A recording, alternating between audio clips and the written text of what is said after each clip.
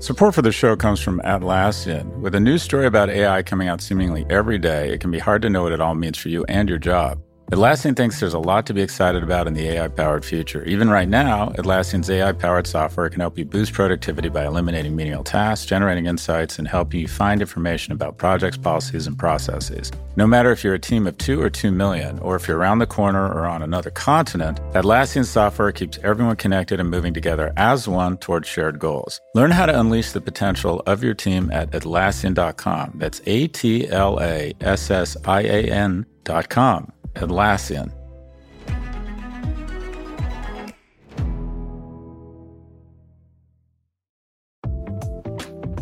Support for the show comes from Mercury. There's an art to making the complex feel simple. Everything should be in sync, so even the smallest part serves a bigger purpose. Simplicity can transform your business operations. That's why Mercury powers your financial workflows from the bank account, so ambitious companies have the precision, control, and focus they need to perform at their best. Apply in minutes at Mercury.com.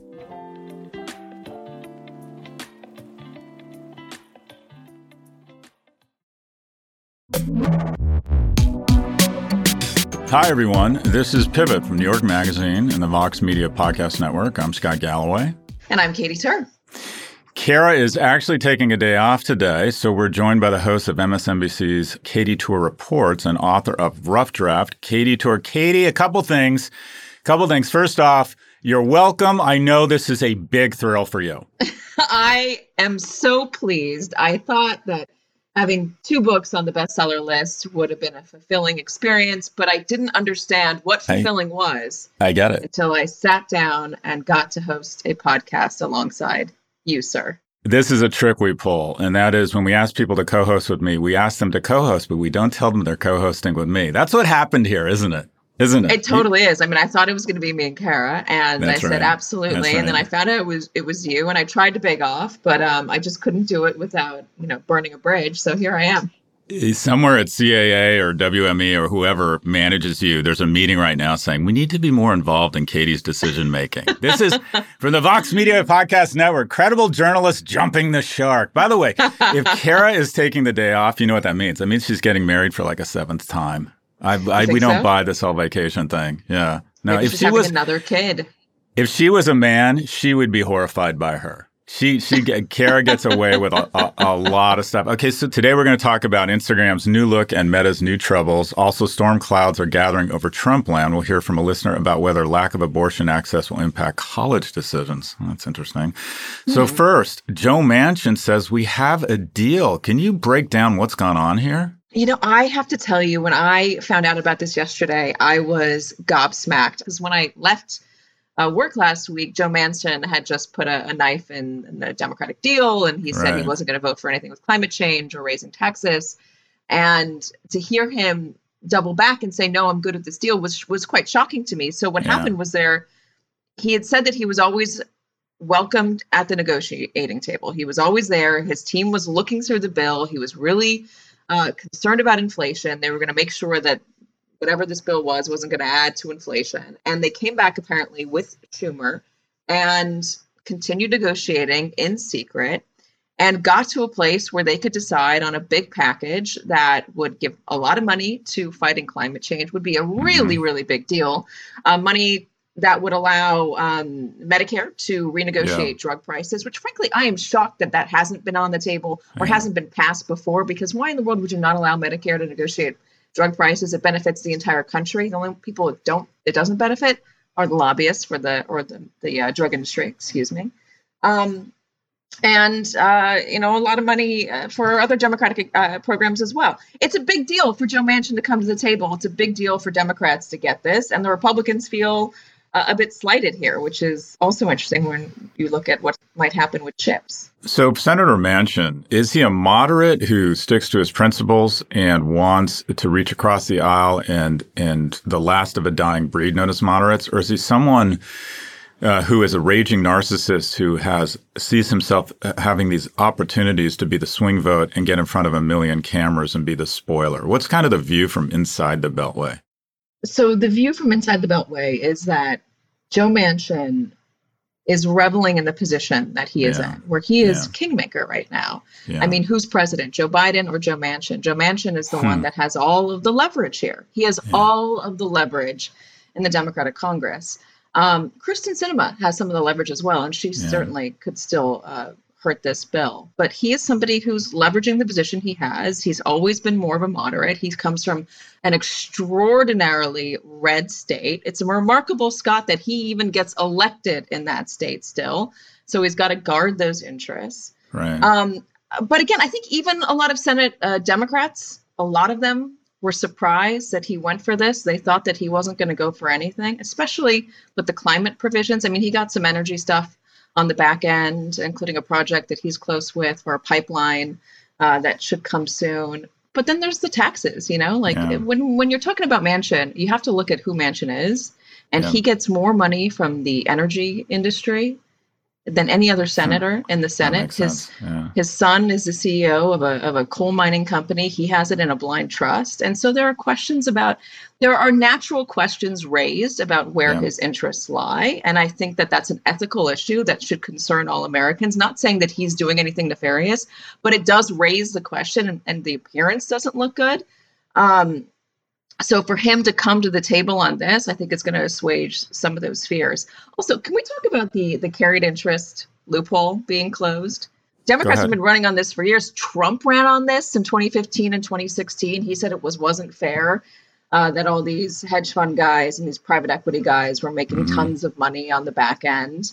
And then when Trump passed his tax law, this somehow got erased from it and it was let to stand. So if this goes through the Senate, that is going to get a lot of money back to go back into the economy and pay for a lot of these big plans that Democrats have, which was one of the reasons that Manchin said he wasn't for some of these bills. He didn't see how it paid for itself, and he was worried about inflation. So what Katie's referring to is the carried interest tax loophole, and it's arguably the most outrageous tax in the tax code, and it's the following. If you sell copiers and you get a commission, you pay ordinary income on those commissions. But if you're a hedge fund manager and you get a commission on the money you make on money, so your stocks, your fund, you have $1 billion AUM, you're up 10%, you make $100 million for your investors, you get a $20 million or 20% carried interest. That $20 million is taxed at long-term capital gain. It makes absolutely no sense, and it's nothing but a giveaway to the top, not even the top 0.1%, but the top 0.01%. So most importantly about this story,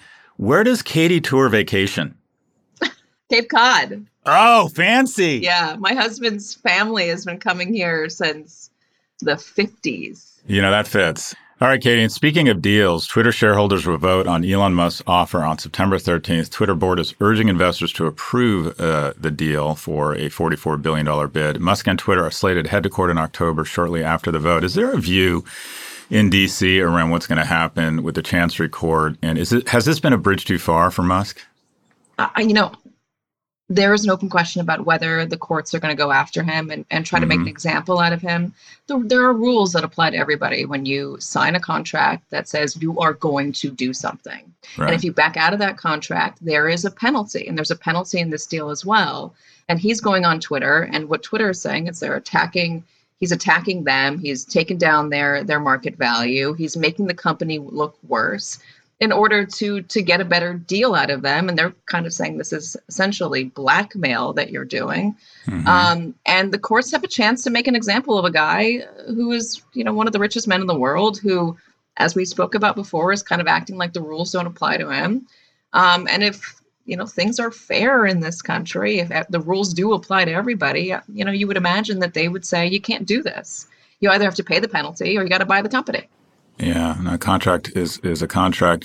How would you describe the relationship between DC and Musk? Because a lot of his profits have come from government tax credits given to purchasers of EV vehicles. It appears that Biden's had some high-profile misses, or he's decided to not include Tesla in some stuff. What's the relationship between DC and Tesla and Musk? I am not an expert in the relationship between DC and Tesla and Musk. I think but the relationship between Washington and the tech industry in general is not a strong one, because I don't think Washington understands the tech industry.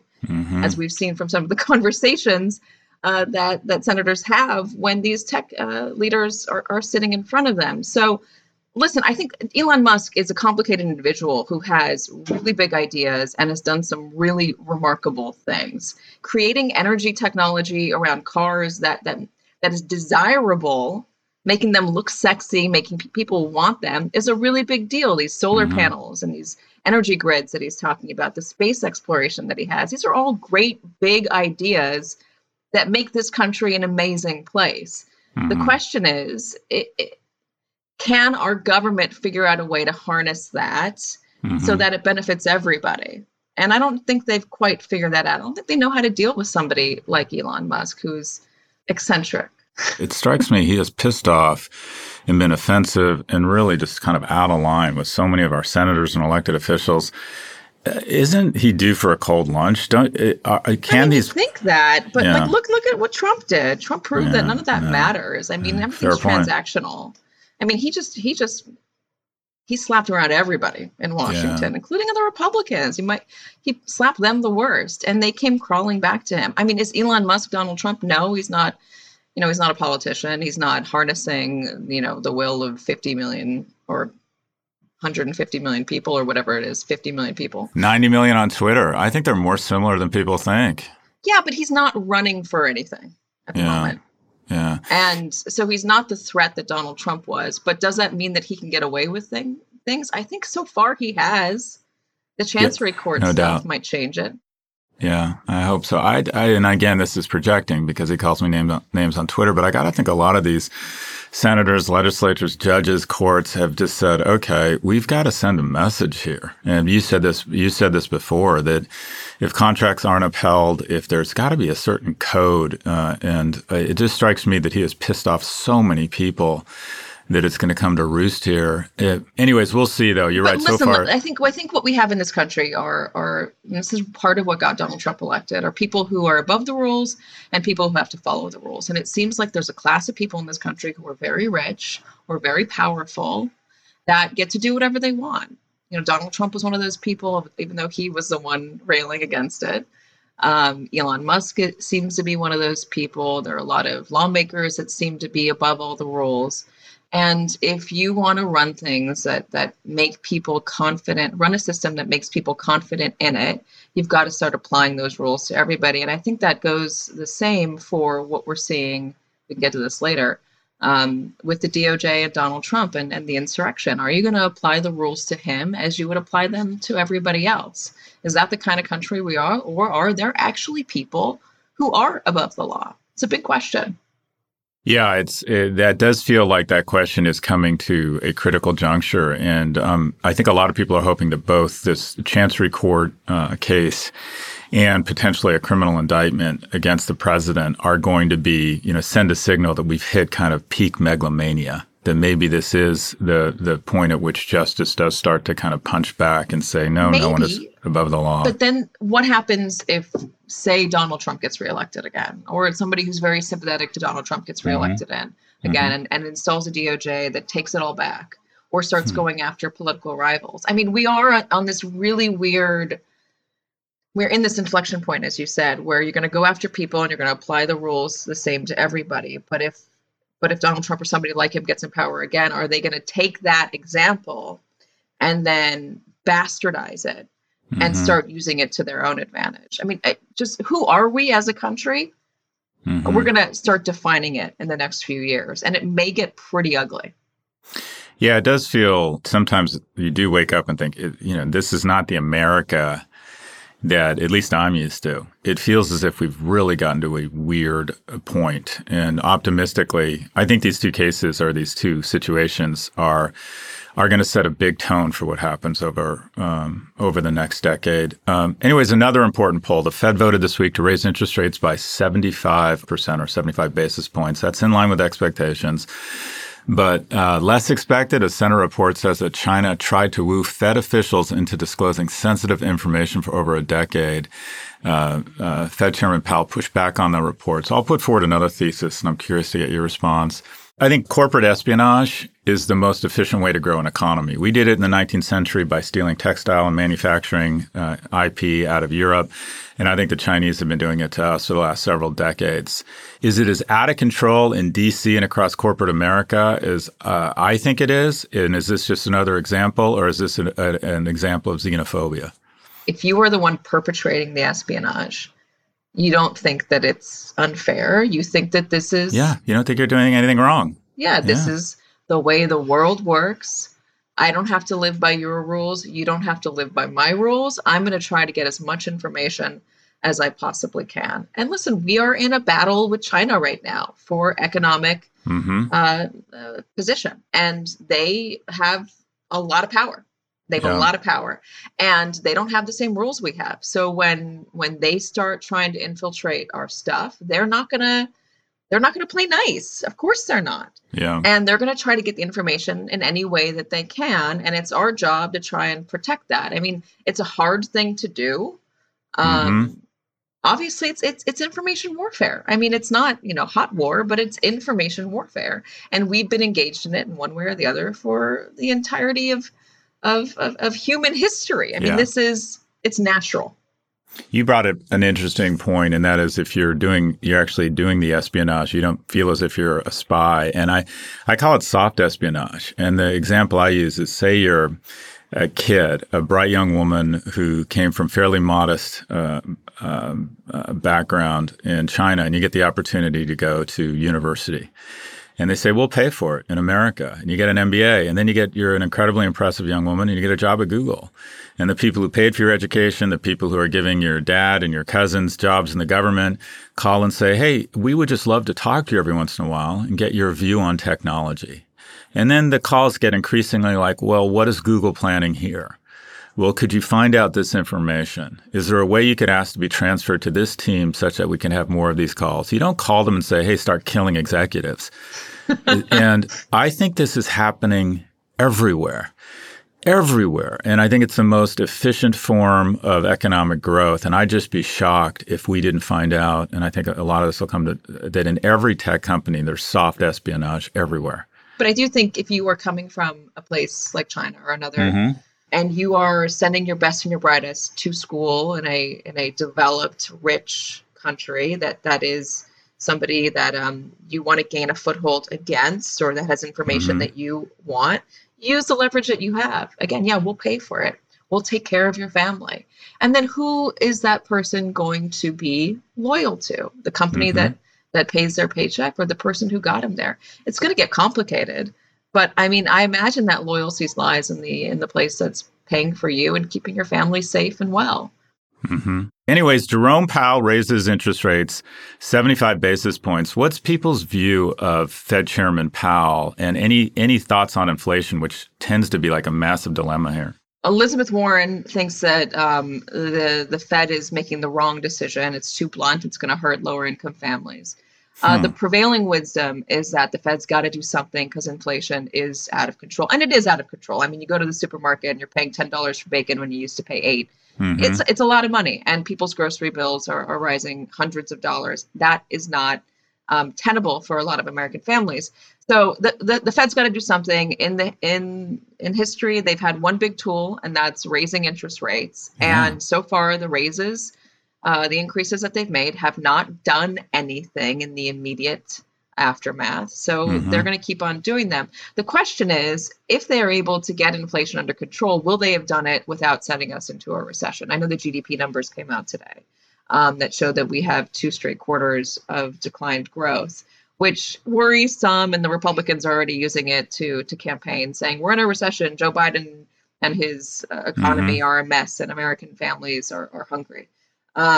But it's complicated. It's a really complicated picture that the Fed's looking at. It's probably more complicated than ever with the war in Ukraine, the supply chain issues, and COVID backlash. It's a weird time, and I don't envy Jerome Powell at all. I don't think anyone does, because who knows? Yeah, although the market seems to like it. The market was up. The market went up a ton. Yeah, it seems to. I think that the market responds to what I'll call an adult in the room. And I think Fed Chairman Powell, I actually think he comes out of this a winner. I think he's making hard decisions. I think Senator Warren's view, inflation is much more damaging to low-income families than interest rates. The people who interest rates hurts the most usually, an increase, are usually people who have a lot of leverage or a lot of debt. So I don't understand that comment. Anyways, let's move on to our first big story. Mark Zuckerberg, the Zuck, Katie, should be glad he's colorblind because Meta is seeing red for the first time ever. In earnings reports this week, the company announced its first ever drop in revenue. So this is a big deal. In Facebook's, whatever it is, 20-year history, it has now, it's usually reporting 20, 30% revenue up. Its revenue was down. It's down about 1% from Q2 last year. The stock has been cut in half. Their net profit dropped as well to under $7 billion, and the company's VR division posted a loss of $2.8 billion. Curious to get your thoughts on the Zuck or Facebook or their plans around the metaverse. Any thoughts? The metaverse is such a strange concept to me. My husband's done stories on this. He's gone into the metaverse. I don't get it. And maybe I'm just an old person. I don't get why you'd want to live there in that alternate reality. What does that do for you? I could be totally wrong. And in 20 years, it could be all the rage. 10 years, I doubt it. But to me, it just feels strange. Facebook, listen, I work in a dying industry. I work in television news. We are contracting. We have been contracting now for decades. And I think Facebook and these media companies who have now been around for a while are going to start to see the same trends eventually, where they harness lightning in a bottle for a time with social media. And now as social media is diversifying, there's so many different apps. There was a study that showed that people under 30 are now using social media even less. There's a decline in social media use as they're starting to feel like they're being taken advantage of, or they don't want all of their information out there. They're going to these smaller communities where it's just them talking with their friends. I think the Facebooks of the world are in for something of an awakening. And the question is, are they going to be able to pivot and redefine themselves? Zuckerberg's obviously betting on Meta. But as a layman, Scott, and I'm really just a layman here, as a layman, I don't get it. I don't get it at all. I don't want to be a cartoon with no hands. I'm sure the technology is going to get better. No legs. You get hands, just no legs, Katie. What about the physical experience of life? I mean, to be crude, you can't go have sex. You can go have sex in Meta, but are you going to feel anything? That doesn't make sense to me. If you go eat a peach in the metaverse, is it going to taste good to you? Your life is centered around physical experiences, the physicality of touching sand. How do you get that in the virtual world? How do you approximate that? And if you don't do that, how can you ever enjoy it as much as you enjoy real life? So look, I think you don't get it because it's not gettable. His vision of it, the bull argument is we already have very big businesses based on the metaverse. Video games are a metaverse. Twitter, to a certain extent, is a metaverse. When you go on a trading or investment app, it's sort of, technically the metaverse is a three-dimensional rendering of the web that's an immersive experience. The thing that is so what I'd call arrogant or kind of, consensual hallucination between Mark Zuckerberg, his employees, and his shareholders. And by the way, his employees supposedly don't buy into this, is that they can address gaming, education, work, entertainment, and they can do it all using this device called Oculus. And so far, it's been a giant thud. And all of these companies are all looking to reignite growth. Like when their businesses become mature, they have an obligation to shareholders to take some of the cash flow from those mature businesses and pour it into growth. And Facebook's growth vehicle or attempted growth vehicle is Meta. Now, they made the acquisition of the century with Instagram, and that was the gift that kept on giving. Until now. That's right. Google and Amazon were in cloud. That was their growth vehicle. And now Amazon, I think, is going into healthcare for their growth vehicle. But I think Facebook has really stubbed its toe here. And to to your comments, it doesn't make any sense. And the numbers are starting to come in. Their troubles do not end there, though. High-profile users are angry with Instagram's new video-first redesign. Very.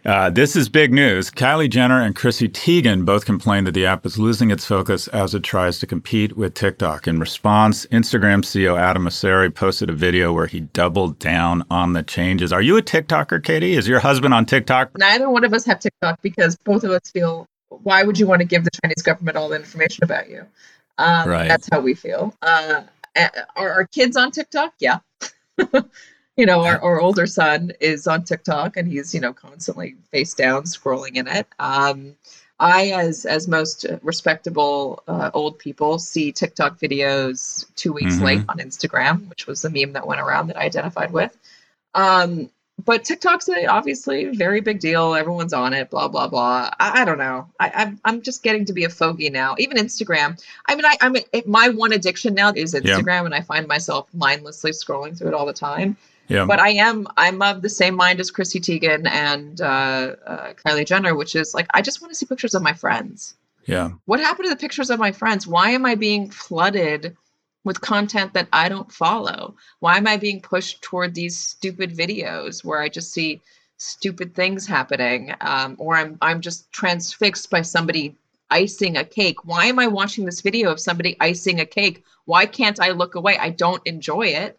And also, like, why am I looking at these influencers, or why am I'm just constantly being sold stuff? And I'm tired of it. So I'm with them. Let's go back to smaller, and this is again with the trends with people under 30. They're going to smaller groups where they can connect with their friends, have interesting conversations with the people that they want to talk to, and not being forced to consume what an algorithm or what a big company wants. I have a Twitter account. I've got a lot of followers on my Twitter account. There are tweets that go out from my Twitter account. I have handed over the reins of my Twitter account to my husband because Twitter was driving me nuts. And I had a book coming out and I said, I just don't want to deal with it. And so I gave my husband my account number and I said, just please tweet stuff that's relevant and tell me anything that I need to know.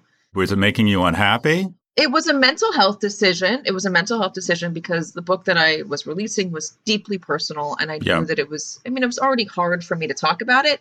I knew it would be even harder for me to hear from the peanut gallery, especially when so many of those voices are, as you said, just bots. And so I decided just to log off. But then there was also a professional decision behind it because I found that in my job, I would go just as muscle memory. I would just go to Twitter in the middle of a commercial break to see what people were saying about the last segment. I know. I do it too. And while it was kind of helpful real-time feedback at first, I thought, I realized later that I was bending toward what one or two people said, would get into my head. And subconsciously, I would start asking questions that were more along the lines of a comment they made. Yeah. And I don't think that that's a good thing. I think that it's better to do my own research, to ask my own questions, to not be influenced that directly by just one or two voices in real time. And so in order to stop the temptation, I just took it off my phone. And I think it's helped a lot. And so if there are conversations about this conversation we're having on Twitter, I will be blind to it. Happily. I do find myself watching Instagram Reels more. I like Instagram because I enjoy watching people younger and hotter than me, i.e. everybody. And then the videos that play, I do find myself doing more of it and going less to TikTok. So I think they're just saying we've got to. It's working? I don't think they have any choice. I think they've got to pivot to what is the biggest trend in media consumption right now. If you think about every quarter for 10 years, almost every media company reported or kind of anemic earnings and profits. And that's because Netflix was sucking the oxygen out of the room. For the last 25 years, every retailer has, on average, announced flat to bad earnings because Amazon was sucking the oxygen out of the room. And now literally in the last 72 hours, Twitter, Snap, and Google announced sort of meddling to just horrific earnings because TikTok is sucking the oxygen out of the room. And Facebook looks at TikTok, and Facebook's most innovative action is copying other people's innovation. And that's a decent strategy. Stealing from Snapchat. 100%. And that's a decent strategy. And I think they look at TikTok, which is algorithmically driven, short form videos, and they say, we got to go there because that's what the kids want. And don't you think that I wonder when the inevitable full scale backlash comes, or if it comes. I mean, don't you have a nostalgia for the 90s? I have a nostalgia for not being connected. Because I remember it. I remember not being connected. I remember having to go to a payphone to call my parents to get a ride. I remember having a landline and having, my friends call and talking all night on the landline. I remember meeting up at a mall and saying, here's where we're going to meet at what time, and not texting, where are you? And they're just around the corner from you. I remember a simpler time, and I miss that time. I miss being able to go off the grid for hours or for days. I mean, I'm on vacation. There's no reason why I should be looking at my phone, and yet I'm looking at my phone. I don't want to be reachable when I don't want to be reachable.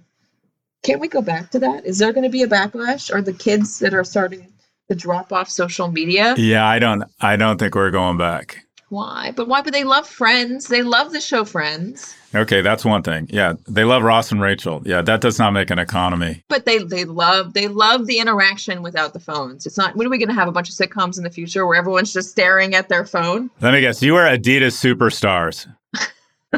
I agree. But it's the world we live in. Ugh. All right, Katie, let's go on a quick break. When we come back, we'll talk about the latest with Trump and his allies and take a listener question about higher education and abortion access.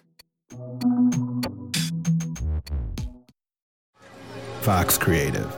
This is advertiser content from Atlassian. One of our customers who produces pizza at a very large scale all across the world. Believe it or not, they use AI to review the quality of the pizzas that are created. That goes through a workflow that scans the images of the pizzas and makes sure they visually look like what they should. So it's pretty cool. That's Sharif Mansour, Atlassian's head of AI. Sharif thinks there's a lot for companies to be excited about on the AI-generated horizon, spanning everything from making pizza to producing podcasts like the one you're listening to now. There'll be far more jobs created on the other side of this revolution. Instead of a world of less, Sharif envisions an AI-powered world of more. In everyone's day job, they're moving from doing the thing to often being an architect of the thing. It unleashes the potential of every human. And I think we can go from a world where few people have access to a high level of intelligence to a lot more people having access to this information. AI is really giving everyone on the planet more resources to do great things. And I'm very optimistic about that opportunity that lies ahead. Transform teamwork with the power of AI-human collaboration. Start using Atlassian Intelligence for your Atlassian products like Jira and Confluence now. Learn more at Atlassian.com. That's ATLASSIAN.com. This episode is brought to you by Shopify.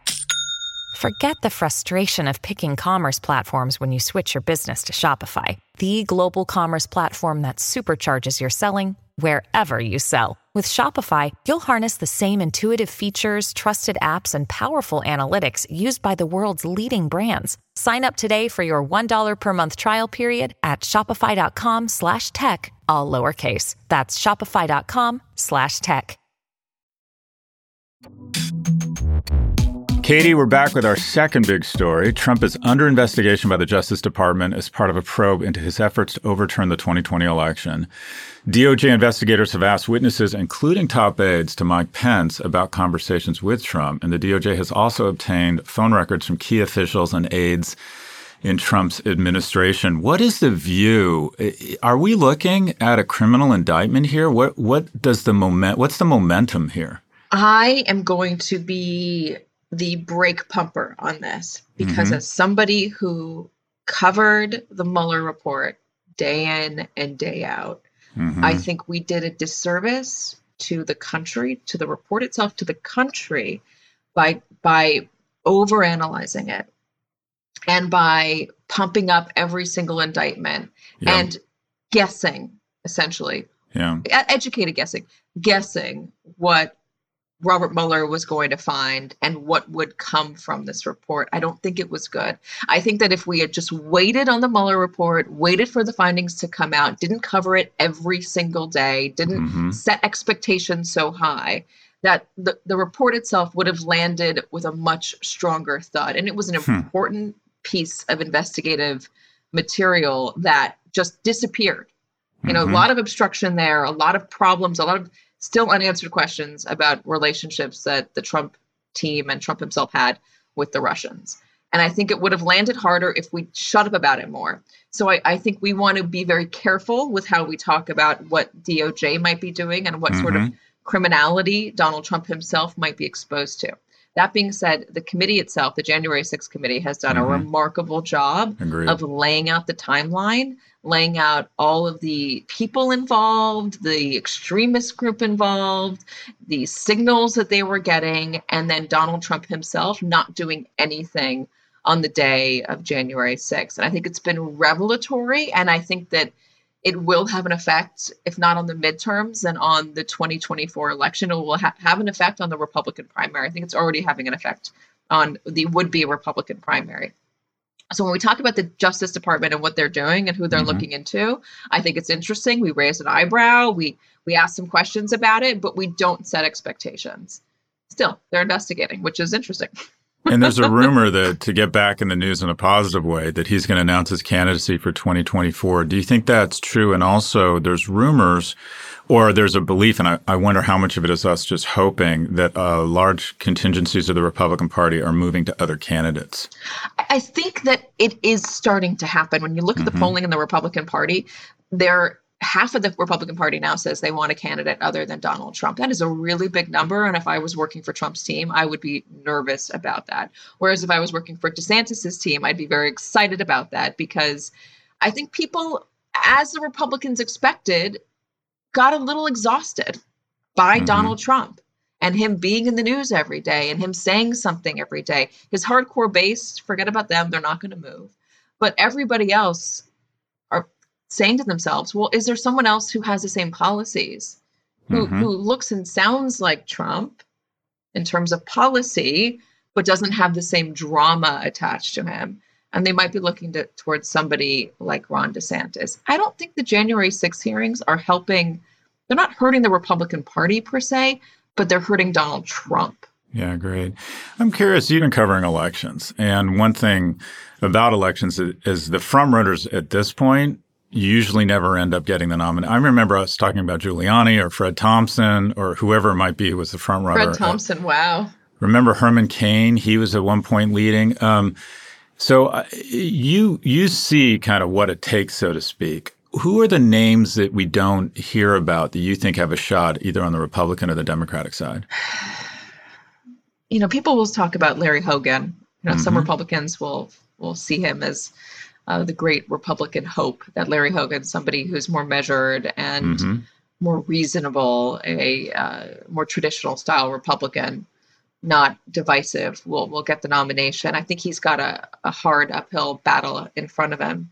The Democrats are there's a lot of people on the Republican side. The Democrats are a lot more tough. They don't really have much of an obvious bench right now. There's Kamala Harris, who's the vice president, but people see issues with her because she hasn't been very high profile in her time as vice president. Let's just pause there. I think you're being kind. Everything I've read or heard is that her office is a shit show, that the West Wing doesn't even like dealing with their office, and that she's basically been already kind of sidelined, like that she's generally thought of as ineffective. The issue that I've heard about her is that she doesn't know why she's running, or didn't know why she was running when she was running in 2020.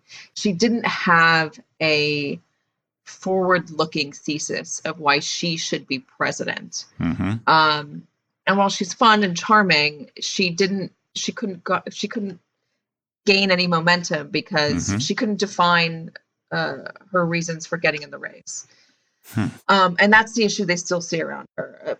This administration, I mean, there's Pete Buttigieg, but his profile hasn't really risen at all since. What's the view on him now that he's in D.C.? Has he? I mean, I think he's doing I think they see him as doing a perfectly fine job in his role, but his profile hasn't been raised at all. He hasn't done anything where people are looking and pointing and saying, "Oh, Pete Buttigieg, yeah, like look at that guy, look what he did. Oh, I love the way he speaks."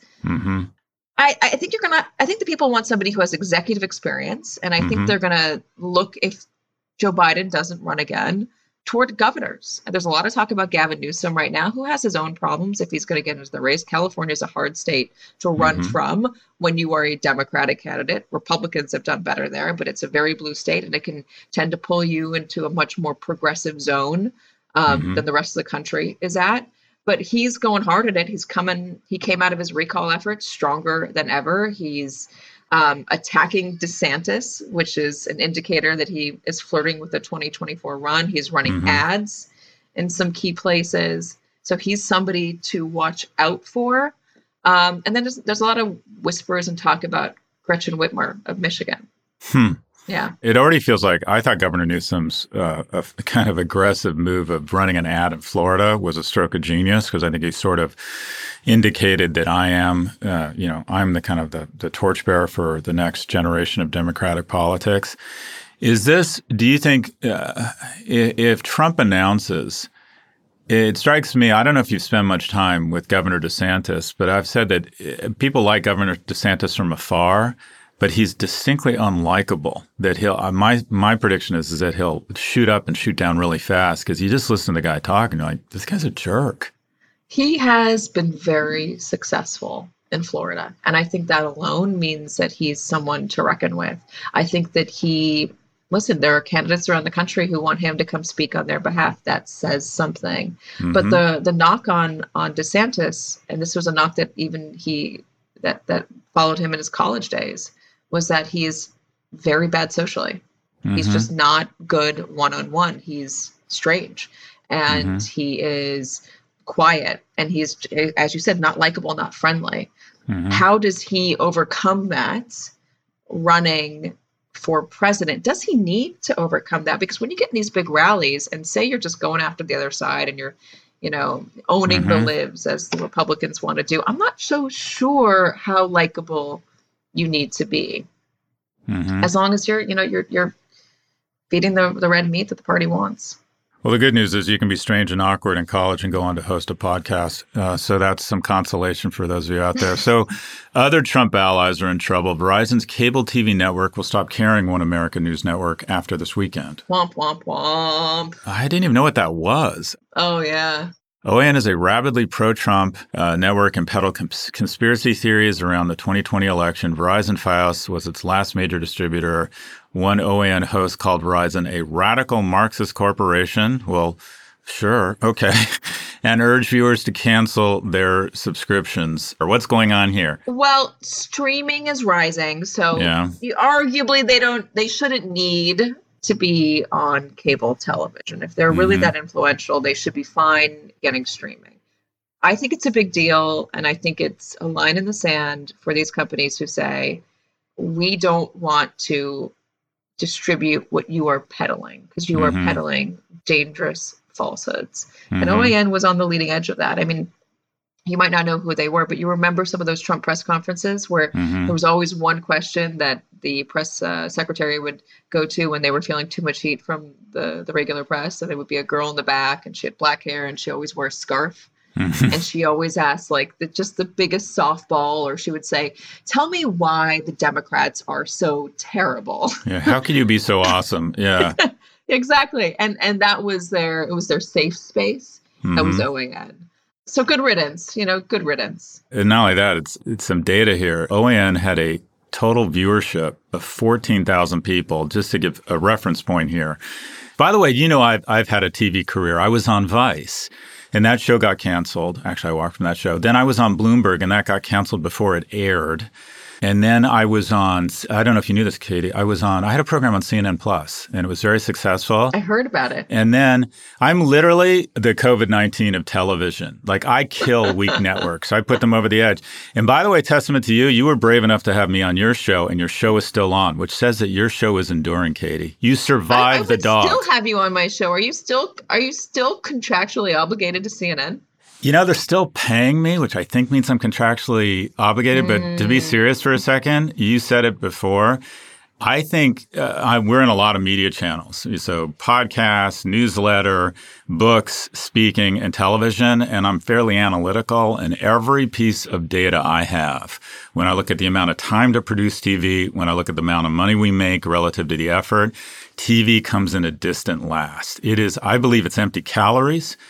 I can't get over how few people actually watch television anymore. Like, I can tell the feedback I get based on volume of Twitter, but there's something about TV, I don't know if it's credibility or it tickles my narcissist, sensors, where I keep going back to it. The foot you lead with is television. Have you thought about, in terms of managing your own career, I'm going to lean more into books or podcasts? Because I do think right now, and I'm saying this of all anchors, you guys are pilots for 747 for Pan Am, and that is you're the bomb right now.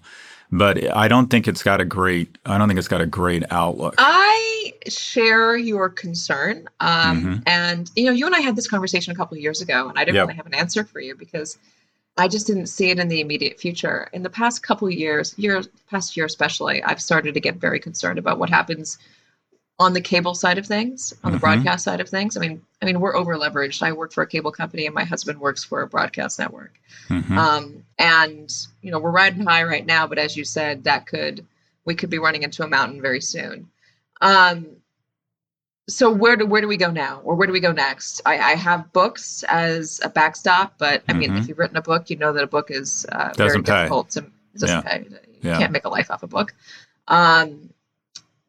Podcasts, do I have a great idea for a podcast that I think would get the kind of viewership that you have? Not at the moment, but I would love to find one. I love the idea of talking. My husband and I really want to do a podcast together because we like each other right now and we want to kill our marriage. So we thought working together would be a great idea. Yeah, I was going to say I would advise against that.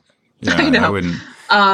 I do believe that people on a base level want to hear the news told to them. And there is a desire for something along the structure of what TV news provides, with visuals and with somebody anchoring the coverage, especially on those big days. I mean, where are you going to go on a day where the Capitol gets sacked by thousands of angry Trump supporters? You're not going to go to the Pivot podcast. You're going to go to television. You're going to want to see it happen in real time. And that might not be on DirecTV in a few years. That might be on YouTube TV in a few years.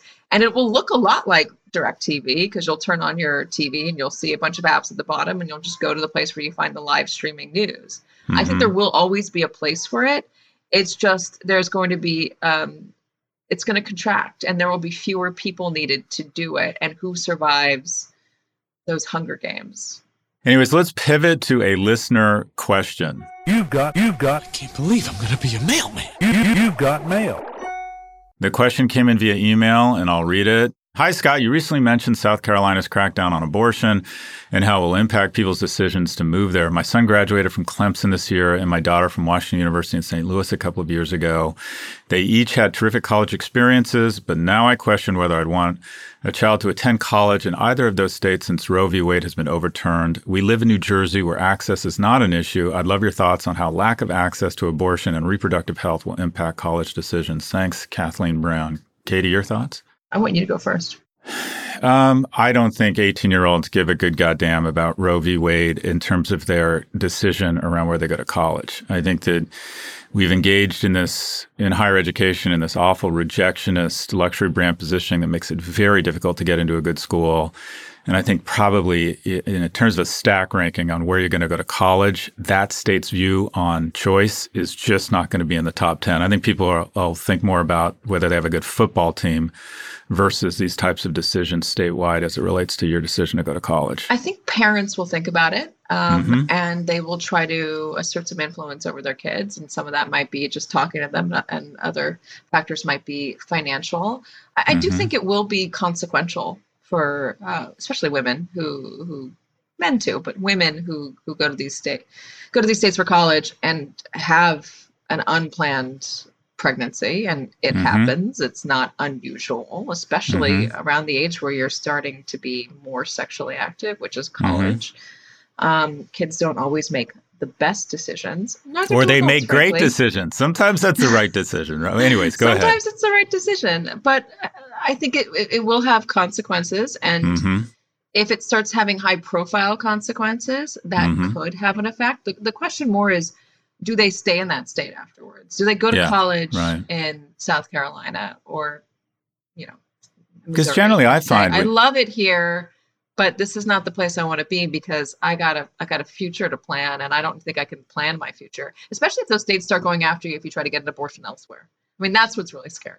I find, though, generally speaking, almost every campus environment, and I would imagine it feels fairly progressive. I find that in almost every state that the universities are kind of this little progressive kind of, West Berlin enclave. No matter how conservative the state, they feel progressive, and I just don't think people are going to feel threatened by this. I think you're right about that. I mean, look at Austin. It's the same way. Athens, Georgia, all of them. Yeah, when you're choosing schools, you've had your heart set on a school probably for a little while, and this is not going to affect it might not affect the next few years, but I wonder if it starts to affect the few years after that if these laws remain in place. I mean, there's a lot of questions about what it does for the midterms, how people vote on this issue. I think Democrats are hopeful they will turn out, although historically, abortion has been more of a single voter issue for Republicans. There's a lot of loud talk among Democrats, but are they actually going to say that this is their one big issue? And are there enough, moderate Republican women or independent women who say, and men too, who say, I don't like this. This makes me uncomfortable. And this is my one big voting issue. That's a question. It's an open question. So Kathleen, I guess the net is maybe not going into college, but whether people stick around in that state might have more of an impact. So if you've got a question of your own that you'd like answered, send it our way. Go to newyorkmad.com/pivot to submit a question for the show, or call 855-51-PIVOT. All right, Katie, one more quick break. We'll be back for wins and fails.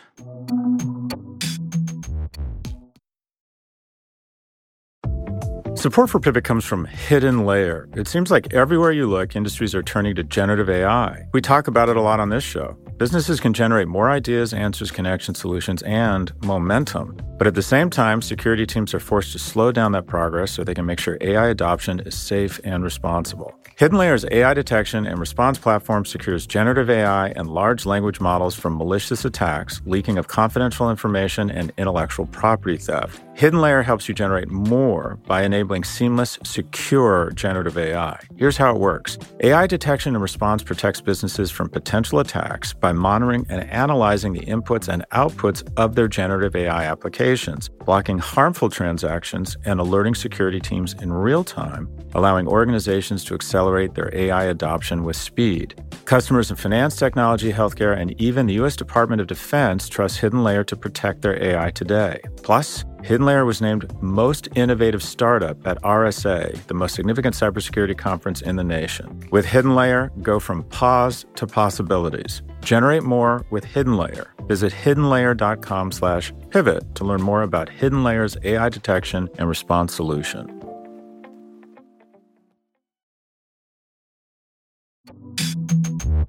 Okay, Katie, let's hear some wins and fails.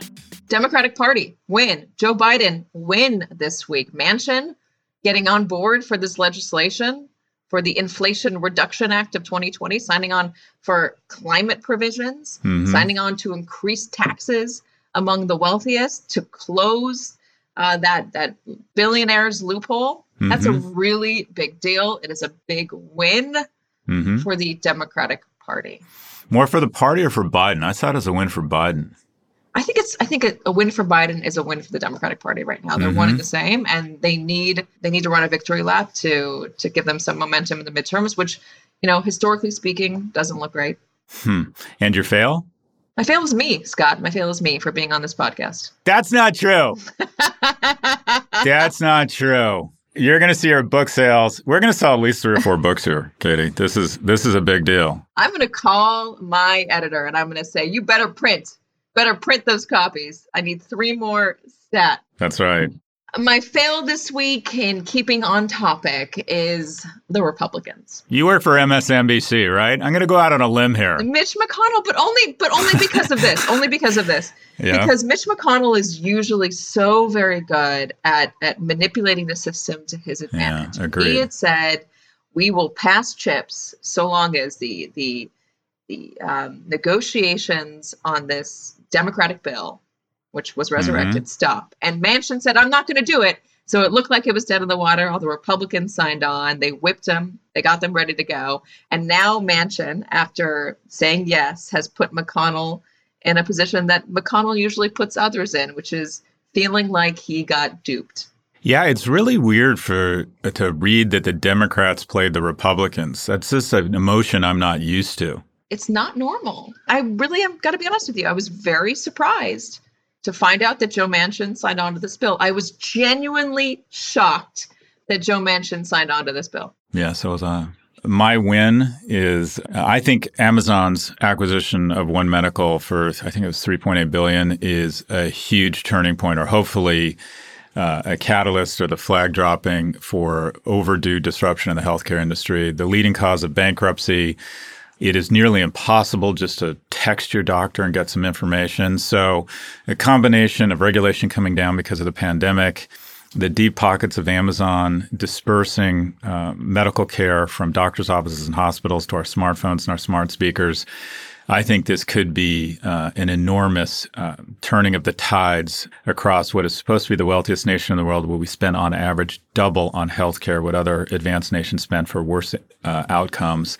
I am really hopeful. While I believe Amazon should be broken up, I think that they should let this go through, and we should bring in the great white shark of disruption into the healthcare industry. So I think that's a win. Any thoughts on the acquisition of One Medical, Katie? I think it's great for the healthcare system to be diversified and disrupted. I think, as you said, it's a big problem in this country. I will tell you right now, I am still getting medical bills for the C-section I had now 15 months ago with my daughter, and they come in the mail, and I have no idea what they are, it's what they're complicated. for. All I know is that I have to pay them, or that my credit's going to get messed up. And I am in I have more time than most to try to figure it out, and I have more resources than most to try to figure it out. And that just goes to show you that the system is not set up for you to understand it. It's set up to take advantage of you, and our healthcare system, for all the things that we do right and all the innovation that we make and the high quality healthcare that we have at the very top, there is a lot of unnecessary suffering and unnecessary financial pain that is built in, and it's unfair. And anything that will try to disrupt that, to fix that, I think it's a good thing. So applaud. And my fail, if you will, and this will get some shit on Twitter, the prisoner exchange that might happen where Brittany Griner could be traded for the arms dealer Victor Bout, who's one of the world's most notorious arms dealers, referred to as the Merchant of Death. I think it's a terrible idea, and I think it reflects weakness on the part of the president and his administration. And I think all this will do long term is ensure that more people from special interest groups, more gay people, more athletes will be incarcerated on trumped-up charges across the world. This was negotiating with a hostage. It's no accident that they decided, based on an alleged minor infraction of having vape oil, that they incarcerated someone who is LGBTQ and an athlete, because Putin, who is the Yoda of PR and propaganda, knew that it would inflame certain communities here in the United States, understandably, and they would put pressure on them, and they would get back someone who is a very dangerous individual. I think this shows an incredible lack of leadership and bowing to outside pressure. Your thoughts? What do? We don't negotiate with terrorists. That usually is what the standing rule. 100%. Listen, I think it's hard, and obviously anybody who wants to see Brittany Griner and the others who are imprisoned in Russia freed, I understand the intense desire to get her out and to do so at any cost. If that was my family member there, I would feel the same exact way. Yep. I think if you're taking a utilitarian approach to things, there are questions that rise about what precedent it's setting and the leverage that it gives to foreign powers and I also wonder what it means for Americans who are deciding to travel abroad to, not the mainstream places. I mean, do Americans still travel abroad to a place like Russia?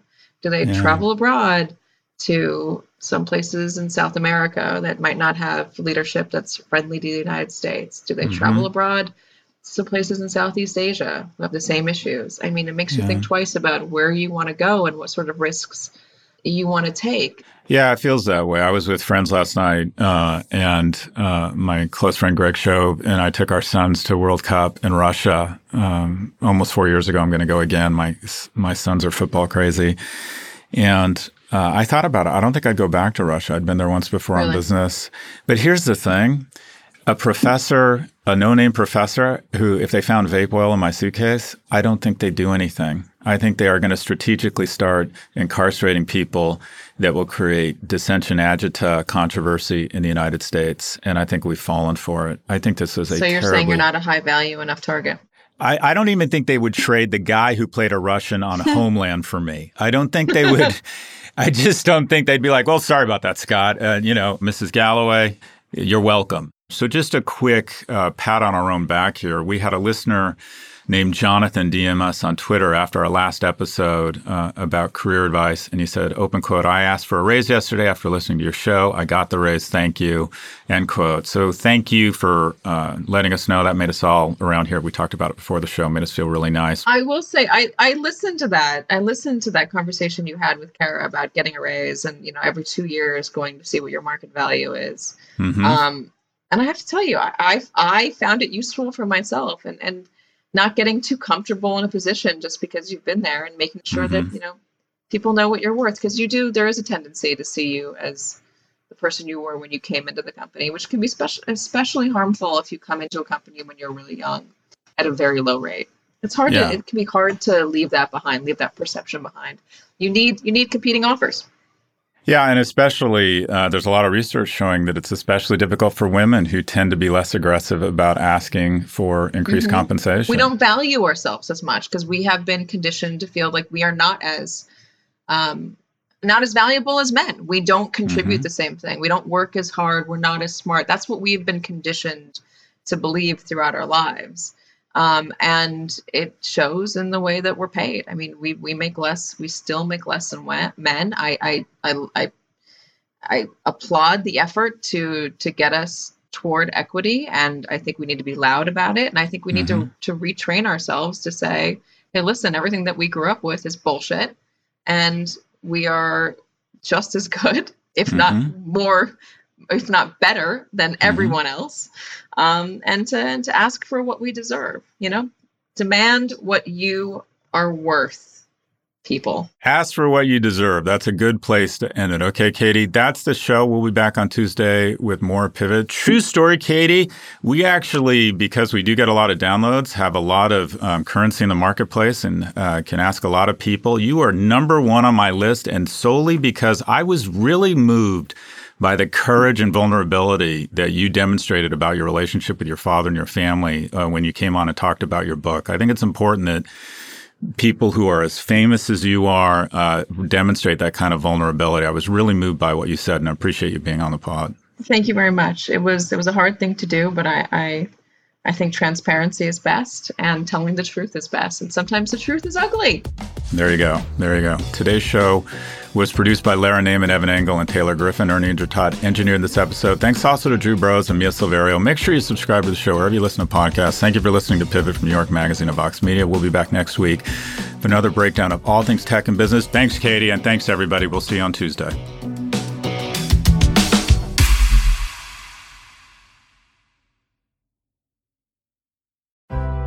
Support for the show comes from Atlassian. Whether you're exploring space, making pizza, or producing a podcast like this one here, chances are your team is marching into the AI-generated horizon. Atlassian Intelligence is unleashing a new era of teamwork. You can use Atlassian's AI-powered products for everything from brainstorming ideas to finding information to summarizing huge documents, all by using normal, everyday language. Atlassian AI-powered software like Jira and Confluence help teams accomplish what would otherwise be impossible alone. Because individually we're great, but together we're so much better. Learn how you can transform teamwork with the power of AI at Atlassian.com. That's Atlassian.com. Atlassian.